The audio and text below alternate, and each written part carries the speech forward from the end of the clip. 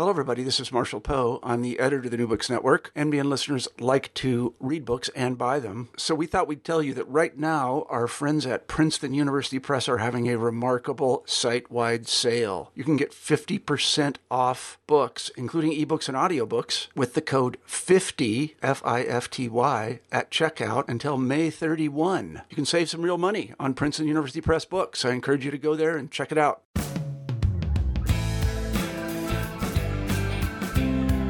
Hello, and welcome back to New Books in National Security, a channel on the New Books Network. I'm Beth Windisch, your host, and today we will be talking with Jacob Shapiro about the new book, Small Wars, Big Data, The Information Revolution in Modern Conflict. Jake co-authored this book with Ellie Berman and Joseph Felter. Jake, welcome to the show. Thanks, Beth. Thanks for having us on to talk about the book. Could you tell us a little bit about yourself? Sure, absolutely. So I'm a professor in politics and public policy here at Princeton, and I've been here now for about a decade. And my path here was a little circumspect. I went to college at University of Michigan, and after that went into the Navy and served for a bit and got very interested in questions of national security, as a producer in that space. And afterwards, I went to grad school and started working on issues around terrorism and insurgency, and realized that there were some things which were being taken for granted in the policy community, which just didn't match up with what we were seeing in the evidence. So in my previous work, there was this conception in the policy community in 2002, 2003, that the militant groups we were fighting in different places around the world were like relatively unified organizations where everyone kind of got along and shared a sense of agreed mission, which was just not at all what was going on the inside. There was all kinds of infighting and disagreements and hate and discontent.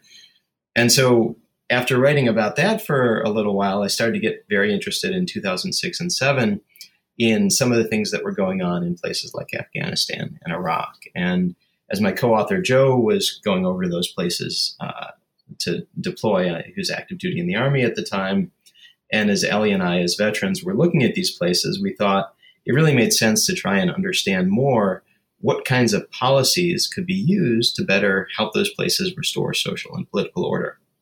And so we started the Empirical Studies of Conflict project in 2008, which is a multi-university group, to really try and understand what goes on in these new conflicts that we're fighting in places around the world, what kinds of policies can be used to address them, and how can the people in the research community do work that's both theoretically relevant for political science and economics and security studies, but also speaks directly to the challenges that the people out there in the field running the projects and standing the watch are facing every day. And that's really where this book came from. We worked on that for the last decade, basically, and starting about 3 years ago, our colleagues in this network that we built up and supported over the years started pushing us to say, look, you guys and other people in this network, we've written tens of research papers. We've done many, many projects in countries all over the world. Someone needs to try and pull this together and say what we've learned. And so we started working on that. And it's been a tremendous joy over the last 3 years to try and build out our understanding and just try and figure out, okay, what has the last decade of searing experiences in Afghanistan, Iraq, Pakistan, the Philippines, Colombia, all the places where the U.S. and its allies are fighting and trying to help local governments restore order. What have those experiences taught us about how we can do better in those places? And what does that teach us in a deeper way about what goes on inside asymmetric conflicts? And that's really where the book came from. There are many interesting findings in this book, but before we get to those, I was hoping you could talk a little bit about the data sources you used, and in some cases, the data that was retrieved and coded to inform the analysis. Yeah, absolutely, Beth. So one of the basic principles that we had at ESOC, and this came from like a lot of personal experience that Joe and I had, is oftentimes by working in a cooperative manner with folks in the government and in aid agencies, you can get access to these amazing data sources that are collected administratively, and you can find ways to bring them out into the public domain so they can be used for academic research. And so Joe and I really started doing this way back in 2005 with internal documents from Al-Qaeda that were stored in something called the Harmony database, which the U.S. government maintained. And this was basically like a database of documents captured on the battlefield in various places around the world in what was, then known as the War on Terror. And so we had this great experience where we'd worked with the government to get things from that database released, which greatly expanded our understanding of what went on inside terrorist organizations, and particularly Al-Qaeda in Iraq and groups like that. So we took that experience and we brought that to administrative data on conflict events, first in Iraq and Afghanistan, and for Joe in the Philippines during his dissertation research. And what we did is basically said, look, military organizations and aid organizations are often really good at recording events that happen, both violent events and the kinds of programs that they put in place. So where they spend money, when they spend it, what they spend it on. And if you bring those two things together, then there's this whole toolkit from the science of program evaluation, which was built up to study domestic political policies and domestic public policy, that you can use to understand what goes on inside conflict. And so the first data set we did this with was this data that the government of the Philippines has been maintaining since 1975, where their armed forces have recorded every combat incident that they get into and the basic details of that incident. We then got properly declassified similar data from Iraq, where the U.S. government had been recording what they called significant activities, which were individual incidents of violence. And that was extremely productive. We took some of that, started speaking with folks in 2007 at something called the Gulf Region Division of the Army Corps of Engineers, which had built this huge database of all the aid programs that had been done in Iraq. And we brought those two together and realized that we could actually say a lot about which kinds of aid spending were violence reducing in Iraq. And that was a huge investment, like $40 billion investment through 2008 by the U.S. government. And so it was really valuable to understand what seemed to work to bring violence down and what didn't. And once we had those examples in hand, we could go out to many other organizations and other governments and say, look, if you're able to share some of this administrative data and make it available for academic research, we can tell you a lot of things that you might want to know, and we can advance research. And that's been really successful. And a key part of what we've tried to do in this is to say, look, once we've done that and we've done some initial research with it, let's make it public, because there's this huge fixed cost to building the relationships and getting down into the weeds to understand what's in these administrative data. And once we've done that, there's no reason other researchers should have to. And so one of the big things we've done at ESOC is we've tried to make those things available to the broader community. And so you see now tons of research papers which use those data, which is very gratifying for us, because we feel like that effort we put in on the front end, it led to some papers by us, but more importantly, it's led to this community being able to do research on the conflicts that we've studied in ways that they couldn't have done had we not taken on those fixed costs. That gets us to the big data part of the title. It's interesting to think about the precision of the information, especially in modern conflicts, where you talked about down to times and precise locations. Do you see this analysis shaping modern conflict? So different kinds of analysis that take advantage of high frequency, high precision data are certainly shaping modern conflict, in the sense that they are being used on a daily basis in different conflict zones to think about operational details of strategy. So, for example, in Afghanistan, there was a group that worked for something called the ISAF Joint Command, which was basically the command that was responsible for the day-to-day warfighting by NATO in 2010, 11, 12, and so on. And a group at ISAF Joint Command did some analysis during the war to try and understand basically why units were so often getting hit with IED attacks, improvised explosive devices, as they left their bases. And what they realized, looking at data from across the theater, was that patrols in a lot of places were going out on a schedule that was fairly well dictated by the regular workday schedule.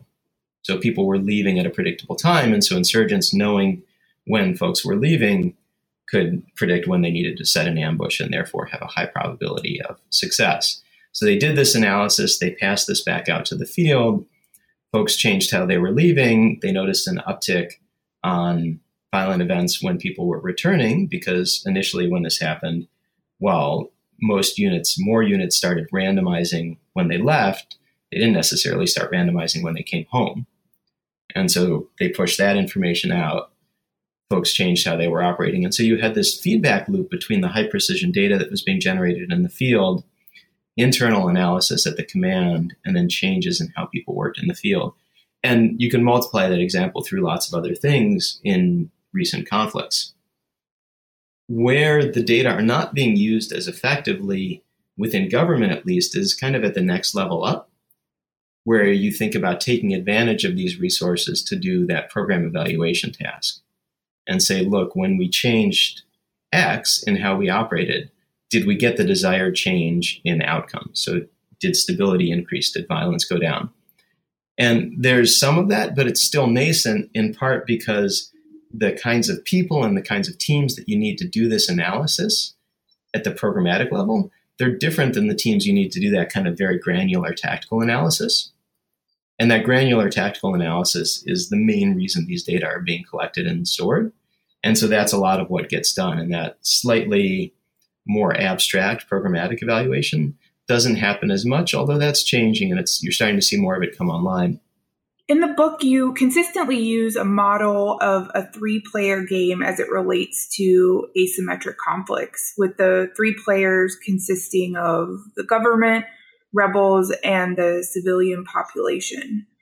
Can you talk about that dynamic and what you looked at regarding the civilians' role in these types of conflicts? For sure. So let me back up a step and kind of get into that by saying there's this basic difference between symmetric conflicts where the two sides have equal levels of military capacity, and who wins or loses is decided more or less along the lines of who can mass more force and manpower in a particular place and time than the other side. That's kind of the intuition we often bring to conflict. But when you look at wars like the ones in Afghanistan and Iraq, and the wars that governments like Colombia was fighting against its insurgency, or Pakistan against its insurgency, they're not really about that. They're about something different. If the government knows when and where the insurgents are going to be, they can typically bring sufficient force to defeat them in that location. And so then the question becomes, well, how do you know when and where they're going to be? And when the attacks are these small things that can be carried out by 1 or 2 people, like the kinds of improvised explosive devices that killed and wounded so many American and NATO soldiers in Afghanistan and Iraq, that activity doesn't leave a lot of an intelligence signal. Right? It's very hard to observe from afar. You can't see it with, radar or satellites. You need someone to tell you what's been happening.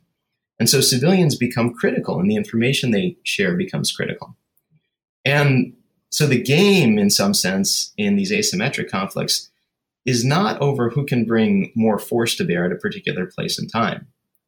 The game is about who can get the civilians to either share information, if you're the government side, or stay quiet when they're aware of insurgent activity, if you're on the insurgent side. And, that intuition is not ours. That's something that people have been saying for a long time. In some ways, it's what any veteran of a counterinsurgency campaign for the last 30 or 40 years might tell you.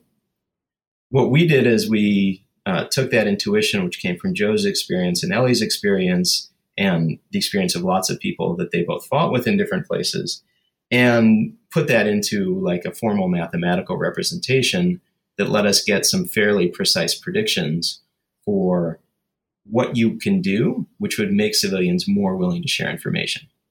And in the book, you create a story about a father in the Philippines who is in the middle of this type of trade-off.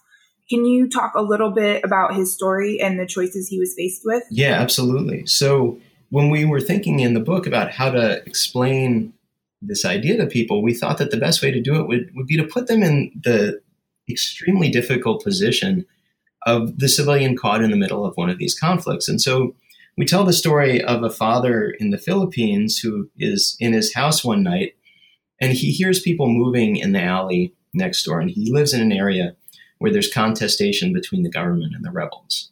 And so, it's very unusual for people to be moving around at night. And so he infers that it's a team of insurgents that may be planting an IED in his alley to target the government patrol that will come by the next day. And so then he has this very difficult choice to make. On the one hand, he could stay quiet. Then he's safe from the insurgents. No one's going to retaliate against him for sharing information. But the next day, the IED might go off and harm one of his children or his family. Or there might be a firefight around an ambush that the insurgents are going to lay. And one of his family members might suffer inadvertent casualties from that, right? A bullet might go through the wrong window at the wrong point in time. And so maybe he can stay safe by being quiet, but he also exposes his family to some risk. Now, on the other hand, if he calls in the information, he knows for sure that either the government will defuse the explosive or that they'll be able to capture the insurgents. But then he creates some risk because maybe the insurgents will realize that it was him who called in the tip, and then he'll be in deep trouble. Right? He'll be at risk for being assassinated or killed or having someone in his family retaliated against. So he's got this trade-off. And maybe also if he informs on the insurgents, then what happens instead of a bomb going off and hitting the patrol is there might be an operation in his neighborhood which exposes him or his neighbors to some risk. So he's got to balance all these complicated trade-offs, and he only has a short period of time to do it. And it's not clear how he's going to decide because there's this thing which neither of the combatants know about, which is how much does this father, who happened to hear the noise, how much does he want the government to win versus how much he wants the insurgents to win? And if he's a deep supporter of the government, then maybe he'll take a greater risk in order to inform and tell them where the insurgents are. On the other hand, if he really believes in the insurgents' political mission, then maybe he's willing to take more of a risk to his family by not informing. And so all these complicated trade-offs get loaded on to this civilian who hasn't taken a side in the conflict. And we kind of leave the story with this man sitting in his courtyard as dawn is approaching, having to decide, is he going to call in the tip on his cell phone or is he going to stay quiet? And that's the dilemma that the civilians caught in the middle of these asymmetric conflicts face every day.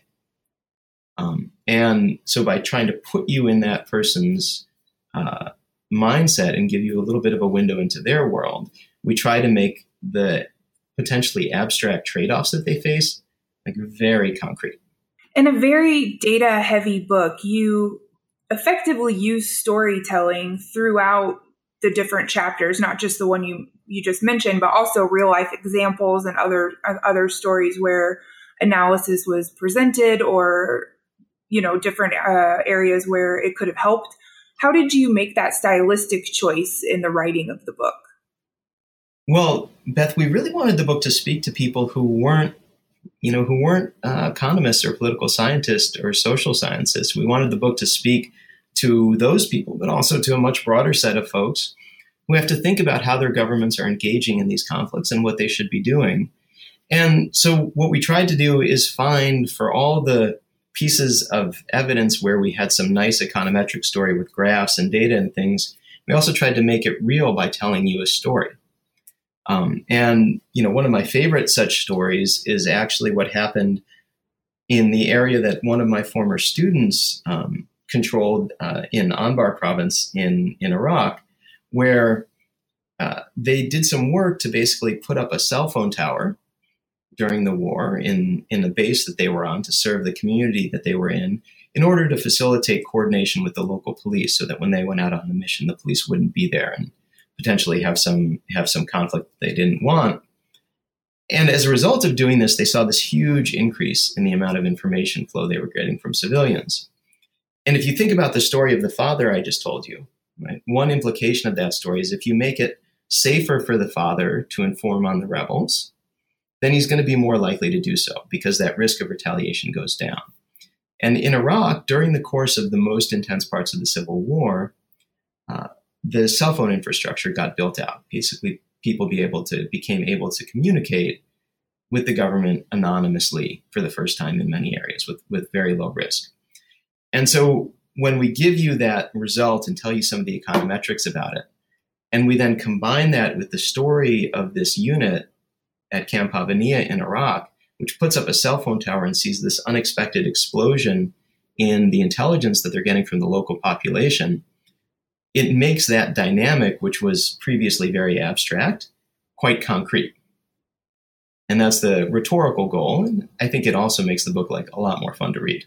The role of mobile communications, that entire chapter, which you just touched on a little bit, was really interesting. And you also cited some examples kind of the opposite of what you just talked about with Boko Haram, and also some interesting stories about the control of cell phone towers in Afghanistan.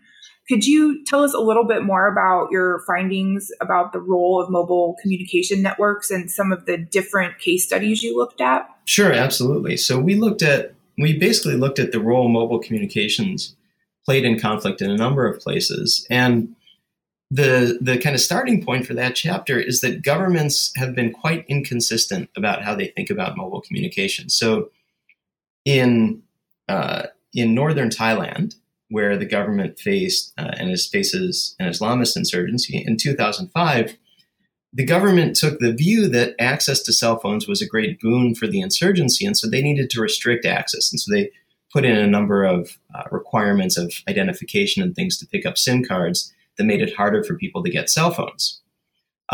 In northern Nigeria, the government took a similar view that cell phones were a boon to the insurgency, and so tried to restrict access. Now, in Iraq, the government didn't take such action, and there the insurgents actually threatened the telecommunications providers with violence for not doing a good enough job of maintaining the network. So in all three places, people basically thought, yeah, you know what, these systems, they probably favor the insurgents because they let them organize and let them fuse IEDs in different ways, and so maybe it's a bad thing.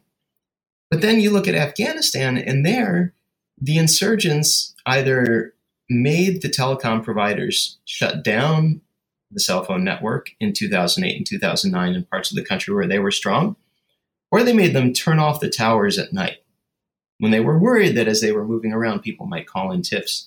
And so there's this interesting situation where it seemed like the combatants in a number of conflicts didn't actually understand, at least not systematically across countries, did mobile communications favor the government or did they favor the rebels? And what we found in Iraq is that very clearly it favored the government. When cellular communication was put in Iraq, in the areas where towers introduced new coverage, violence went down by about 50% from the average level in areas that got that new coverage.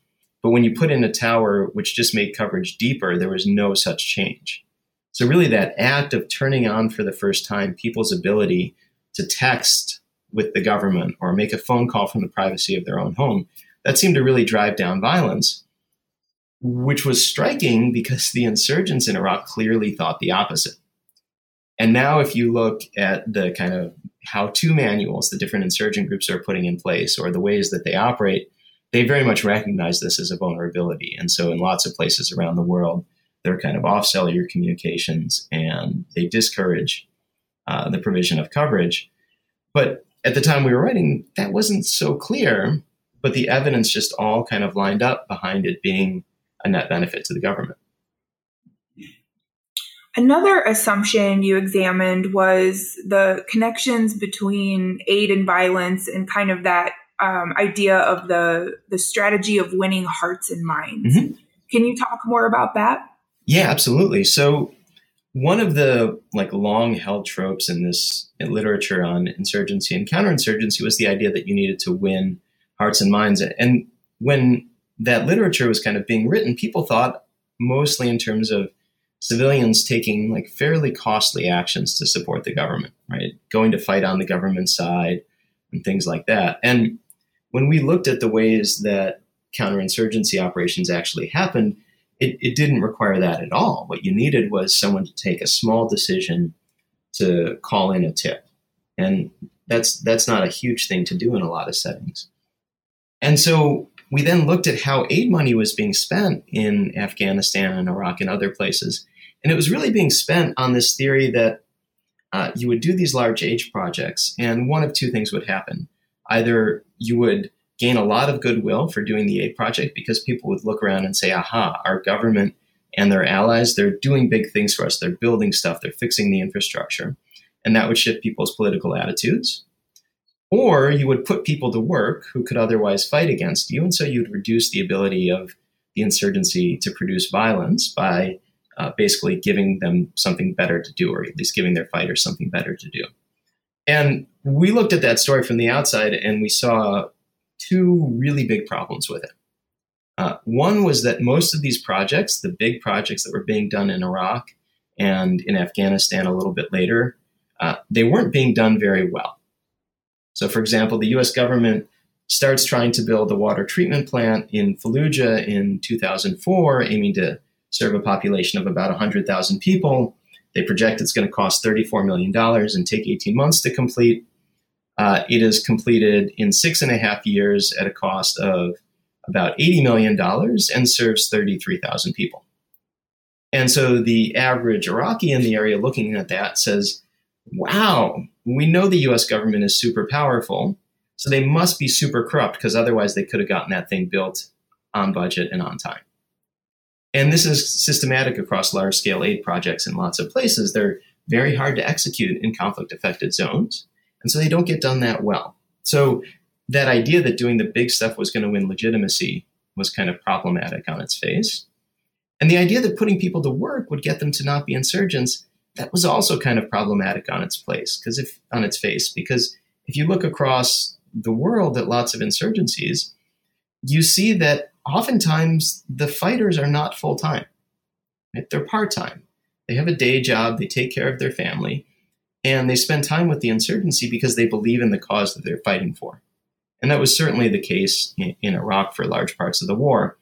And further, when you look at what the insurgents were actually paid, which we could do in Iraq because of that Harmony database I mentioned earlier, we could actually see the salary records of al-Qaeda in Iraq at different points in time.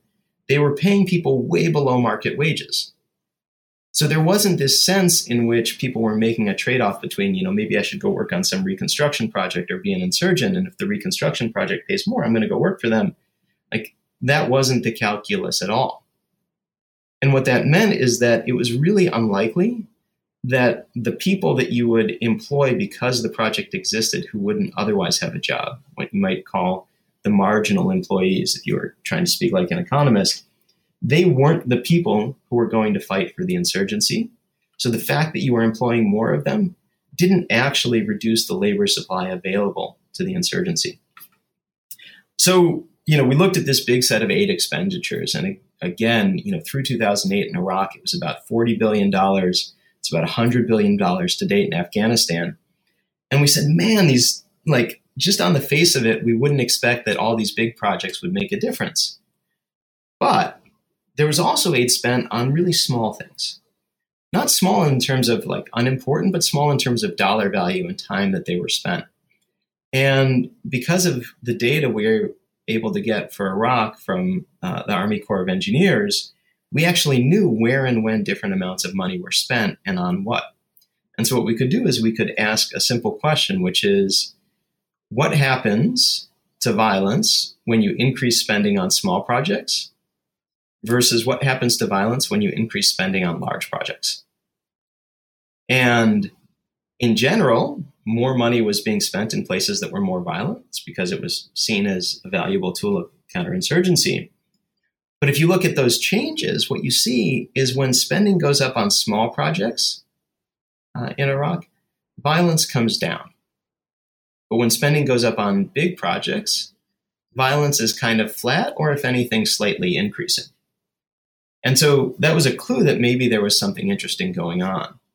And so we started to dig into this more and asked two further questions. One was, what happens when aid projects are executed with relatively more expertise in how to run aid projects in the local area? And what happens when they're executed in places where there are more forces available to take advantage of any information that you get from the civilians? And what you saw is for those small projects, when spending on small projects went up in places that had basically more access to aid expertise or more forces available to operate on the basis of the information that might be shared by civilians, violence went down really dramatically, right? 2 to 3 times as quickly per dollar spent as when you did those small projects in places where you didn't have forces in place or didn't have aid expertise. But there was no similar relationship for the large stuff. So it wasn't just about like better execution or executing where there was more security. There was something important about these small projects. And a colleague, Renard Sexton, has found similar results in Afghanistan. And so what that suggests in the context of the father in the courtyard that we talked about earlier is when the local military unit is able to provide some things that are of value to that father in small ways that affect his day-to-day life, but might not be these like big infrastructure projects, he cares about that. That creates some positive sentiment towards the government, not in some abstract emotional way, but in the very concrete sense that if the government controls my territory tomorrow, I'm going to get more of these things that I find valuable. And so it's worth it for me to take a little bit more of a risk to share information with them. And you don't see that for the large stuff, we think, because the large stuff is accompanied with all these negative things, the sense of corruption, the sense of poor execution. And so that whatever benefits you're getting in terms of people feeling better about how things are going to be in the next period if the government remains in control, that stuff is counterbalanced in the large projects by all the negative things. And so when we then step back and look at this picture, from kind of a 30,000 foot view, it tells you something really important about how to use aid in places like Afghanistan and Iraq, which is while they're still violent, we shouldn't be out there trying to fix the big stuff because it's going to be really expensive per unit of infrastructure put in because it's expensive and hard to operate in conflict zones. And it's not going to help bring down violence. But if we get into those places and we do small targeted things that the population cares about, that can win some goodwill for the government, or at least win some cooperation for the government, which can help bring violence down and make it possible for the next stage of reconstruction and rebuilding of social and political order to take place. There's another assumption that I think is kind of an assumed connection people make between poverty or poor economic conditions and insurgent violence. Did your research support that common assumption, or did you find anything that surprised you? So the research totally doesn't support that assumption as a general matter. So if you look across the world at multiple studies in different places, sometimes you see that poorer places are more violent, and sometimes they're not. And sometimes you see that when poverty goes up, violence goes up, and sometimes you see that when poverty goes up, violence goes down. So there's not a consistent relationship around the world. It's certainly true that poorer countries see more violence than wealthier countries, but that cross-country comparison masks a lot of variation in what happens when violence, what the relationship is between economic conditions and violence in different places and how those changes relate. And so what we tried to do is ask a really simple question in 3 different countries where we knew the conflict was asymmetric in the sense that it was the decision of the father which was critical. So we took data from Afghanistan, Iraq, and the Philippines. And we just said, let's take the best data that we can find on unemployment and the best data that we can find on insurgent violence. And just ask at the local level in each of these countries, when unemployment goes up from one period to the next period, does violence go up or down? Simple question, right? And what we see is that in all 3 countries, when unemployment goes up, violence goes down, which is the opposite of what you would think if poverty and need were causing the violence. Now, none of these countries are ones where the insurgency is fundamentally over economic issues, so maybe that's important. But what we suspect is going on is that when unemployment goes up, more people need money. They need to find ways to basically make enough to pay for their family. And all these contexts are places where you have lots of people from the government running around as part of the counterinsurgency strategy, willing to pay for information on the insurgency. And so what we think might be happening in these places is that when the economy gets bad and poverty goes up, the price of information falls. And so it's easier for the government to get information. Now, there could be other reasons for the relationship. One could be that the things the government does, which reduce violence by insurgents, they also mess up the economy. So setting up lots of checkpoints and occasionally running raids in the middle of the night and dropping bombs on insurgents, like these are not good things for economic production. They don't make businesses happy. They don't, they hinder their ability to produce. But one of our colleagues took a look at data from India, Oliver van den Eynde, who's at Paris School of Economics, and he found this really interesting thing, which is that during periods there when the economy gets bad, the Maoist insurgency doesn't increase its attacks on government forces. They actually increase their violence against civilians. And that's entirely consistent with this idea that when the economy gets bad, the price of information falls, and so people are more willing to sell information to the government. And then insurgents might strategically respond to that by increasing their use of threats and intimidation against civilians. So at least in India's counterinsurgency in the Naxalite-affected regions of the country, that's very much what you see. And so this broad link between poverty and violence, it just doesn't seem to follow at the micro level, partly because people aren't making a choice between regular employment and insurgency in all conflicts. Sometimes they're part-time insurgents, but also because that's just not the way these highly asymmetric conflicts work. The supply of labor to the insurgents is not the thing that constrains their use of violence. It's the sharing of information by the civilians. And so you get a very different dynamic. Just to step back for a minute, though, if your theory of how you were going to reduce violence in conflict-affected places was that you were going to reduce poverty in those places, that theory is kind of untenable for two reasons. One is that, as we've just talked about, that's not the way the microdynamics of conflict work. The other is we don't actually really know as an international community how to bring poverty down in the near term. Right? There's not a lot of great success stories that say, look, if you do X, Y, and Z in a given society, you're going to drive poverty way down. We don't know how to do that as an international community. And so while there are tremendous efforts by extremely motivated aid professionals around the world to address poverty, we still don't have that magical key which might let us bring unemployment down enough and drive enough economic growth that people would look around and say, you know what, that political cause that I was willing to fight and die for, I don't want to do that now. I just want to go to work. We just don't know how to affect change at that scale. Just returning to the role of the civilian, there's a good deal of discussion throughout the book on the effects civilian casualties have on the war effort, not only from the obvious moral standpoint, but also in strategic terms. Can you discuss this more? Yeah, I'd love to. So one of the big debates in military organizations when they're addressing counterinsurgency and broader public policy is how much risk and cost should the counterinsurgents take to avoid harming civilians.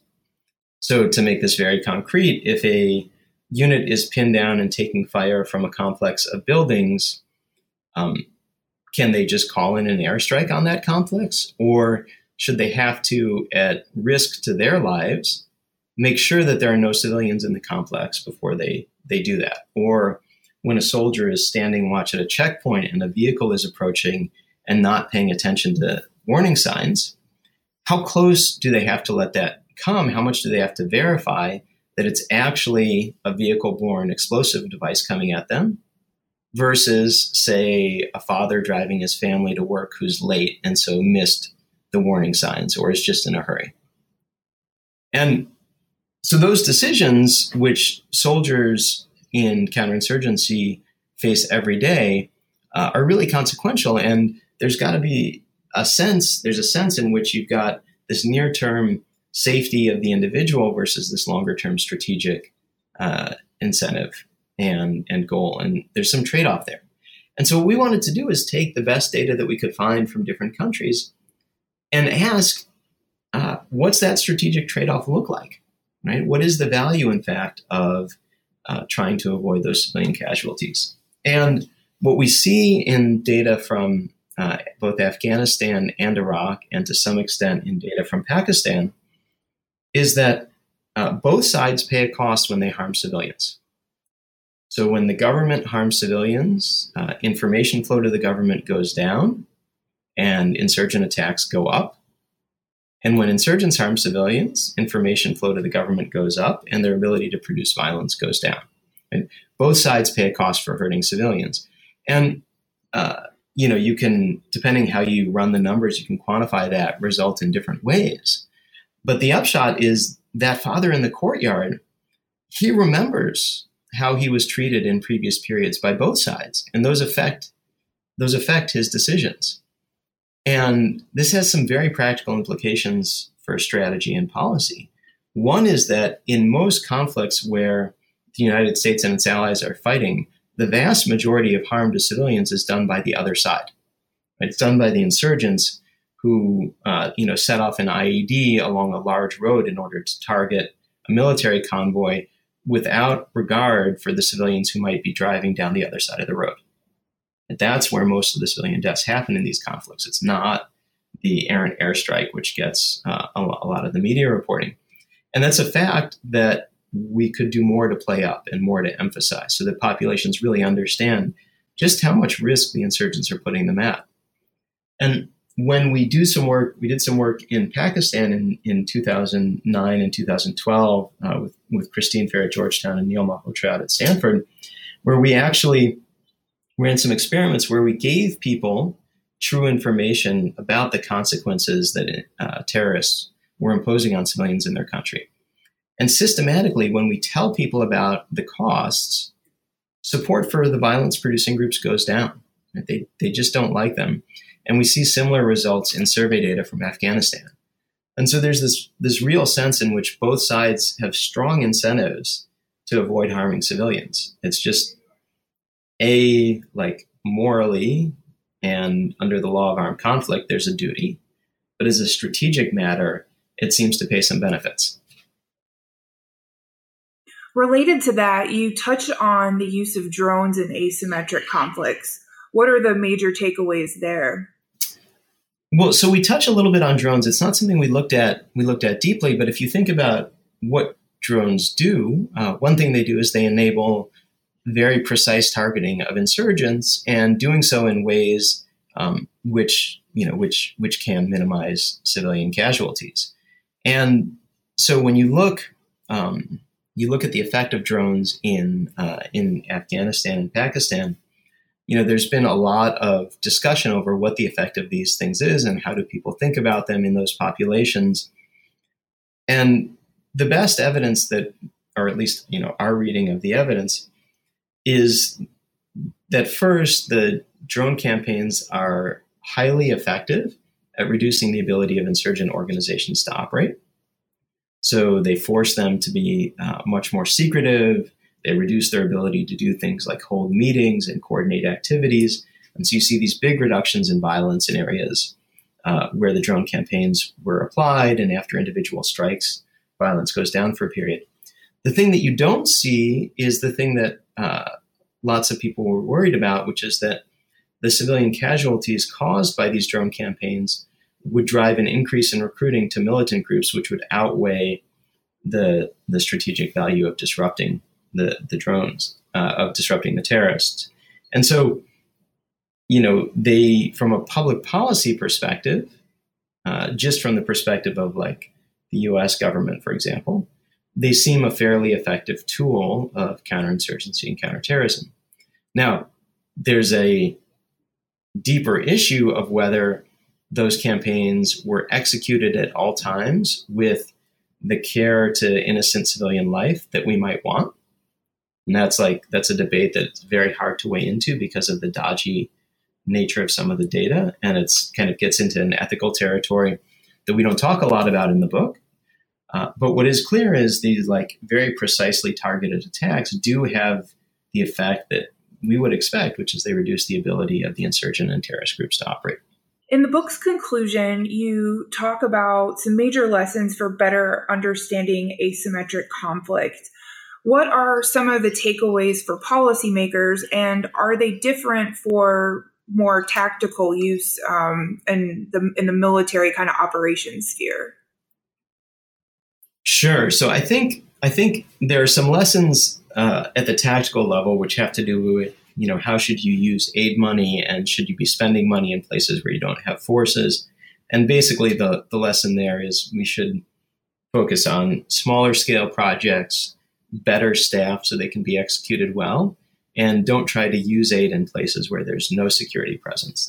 That's not an effective way to bring violence down. I think the deeper lesson, and I think the kind of most important one to take away, is that there are clearly things that can be done to help our allies gain control of a given village or a given valley. There's kind of like an algorithm for doing that, if you will, which involves bringing in some resources to do good things for the community and bringing in some military force so you can take advantage of the information that's shared and target and kill or capture the insurgents in that area. But the ability to establish order over a given village or a given valley or a given district is fundamentally different than solving the political issue which led to the conflict in the first place. And Iraq right now is a blindingly obvious example of that. So from mid-2006 through 2008, applying the approach that we talk about in the conclusion of providing these targeted public goods and sufficient military force and trying to avoid civilian casualties as much as you possibly can, like those things were done, and levels of violence in the country came down more than 85% from their peak. Right? You basically stabilized, the U.S. and Iraqi forces effectively stabilized the Sunni areas of Iraq during that 18-month period. And the country was quite stable by its standards from 2009 through 2012. There was, for sure, terrorism going on, and there were a number of horrific incidents during that period. But by and large, politically, the country was stable. But the underlying political fight, which drove the civil war in Iraq in the first place, between the Sunni population and the Shia population, or at least between the political leaders on the two sides, those things weren't solved. And so in 2013, when the Sunni population in Anbar begins a series of mostly peaceful protests against the national government, they're met with an incredibly hard-handed response, a heavy-handed response by the government, involving a fair amount of suppression and use of government violence against the protesters. And so after a year of this, when the government has clearly shown that it is not interested in addressing their political grievances or allowing them into the fold of governance, as the Islamic State of Iraq seeks to return to Iraq from Syria, where they'd been fighting, what was then the Islamic State of Iraq and Syria, that population basically welcomes them in, or at least allows them to enter. And they do so because they were between a rock and a hard place. The government had shown that politically it wasn't going to accommodate their interest. And so the fact that the United States and the Iraqis together won that victory over the insurgency in 2006 to 2008 did not solve the underlying political rift. And that came roaring back in 2014 as the Islamic State swept across Western Iraq. And so what does that mean for policy at the strategic level? It means that we shouldn't mistake the existence of this approach, which works locally, for the ability to solve the national level political issues. Sometimes applying tactically sound procedures will get you to the conditions for a political victory, but sometimes they won't. And sometimes it takes a really long time. So one of the most interesting cases here is Colombia, where the Colombian government basically applies many of the principles that we talk about in the book from 2005 onwards, and effectively drive the FARC insurgency out into the countryside so that it's not affecting most of the country's citizens most of the time. And then the conflict basically is frozen for almost a decade before the peace process starts up. And that peace process is enabled, we argue, because on the FARC side, they had realized that there wasn't going to be a military victory. The government had figured out how to effectively keep them out of any particular piece of territory that it wanted to keep them out of.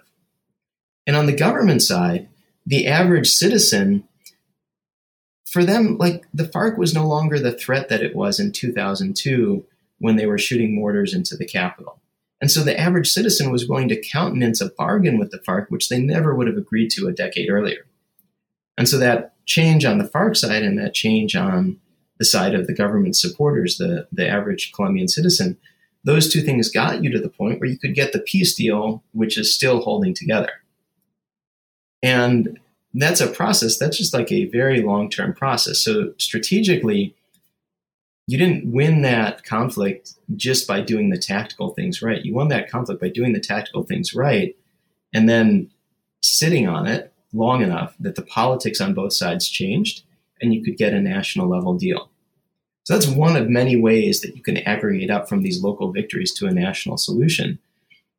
But I think one of the systematic mistakes that we have made in our public policy discourse over the last decade is to mistake the ability to win those tactical victories at the local level using sound approaches to fighting asymmetric conflicts for the ability to resolve the underlying political disputes in the countries that we're trying to help. And those are complementary but different things. Winning the asymmetric conflict can help you resolve the political issues, but it doesn't necessarily do so. And, the experience in Iraq, I think, is just a searing example of that. Jake, we've taken up a lot of your time. Before we can let you go, can you tell us about what you're working on now? Yeah, absolutely. So, Beth, there are two things I'm working on which are related to the book, which I'm quite excited about. So one is working with Ellie and Joe and some other colleagues. We're trying to understand how do you effectively work with local allies, given that they might not want the same things that you do. So, for example, in Pakistan, the U.S. is working with the Pakistani government to contain terrorists who might want to operate out of the federally administered tribal areas. But the Pakistani government has some groups that are operating in that areas that are valued proxies for foreign policy purposes. And so they're not willing to do all the things the United States might want them to do. And Stephen Tankel at American University has a wonderful new book on this called With Us and Against Us. But the basic challenge of working with those proxies in different places who we want to help us manage security threats, that's something I'm working on now. And Ellie has a book coming out on this next fall. The other big thing I'm working on is with Josh Blumenstock at University of California, Berkeley. We're trying to figure out how basically cell phone traffic, how the metadata from cell phones might be used to help understand and measure how people are doing economically, socially, and in terms of bad events in different places around the world where the government's ability to measure what's going on is very hard. And so if you think about trying to plan sound economic policy and trying to figure out how do you help poor people in places that are underserved by their governments, the traditional way we measure these things with surveys is just super expensive and not something that most governments which need help can afford. And so we're trying to figure out, can we use a combination of people's cell phone records and surveys to get really precise measurement of economic activity without so much expense? Because if we can, that might enable better development practice in a lot of places. So those are the two big projects at the moment. Those sound really interesting. So thank you for being on the show today. Thanks, Beth. I really appreciate it and the chance to talk about the book. Small Wars, Big Data by Ellie Berman, Joseph Feltler, and Jacob Shapiro is available now from Princeton University Press. You can follow the New Books Network on Twitter at New Books Network and the New Books Network National Security Channel at New Books NatSec.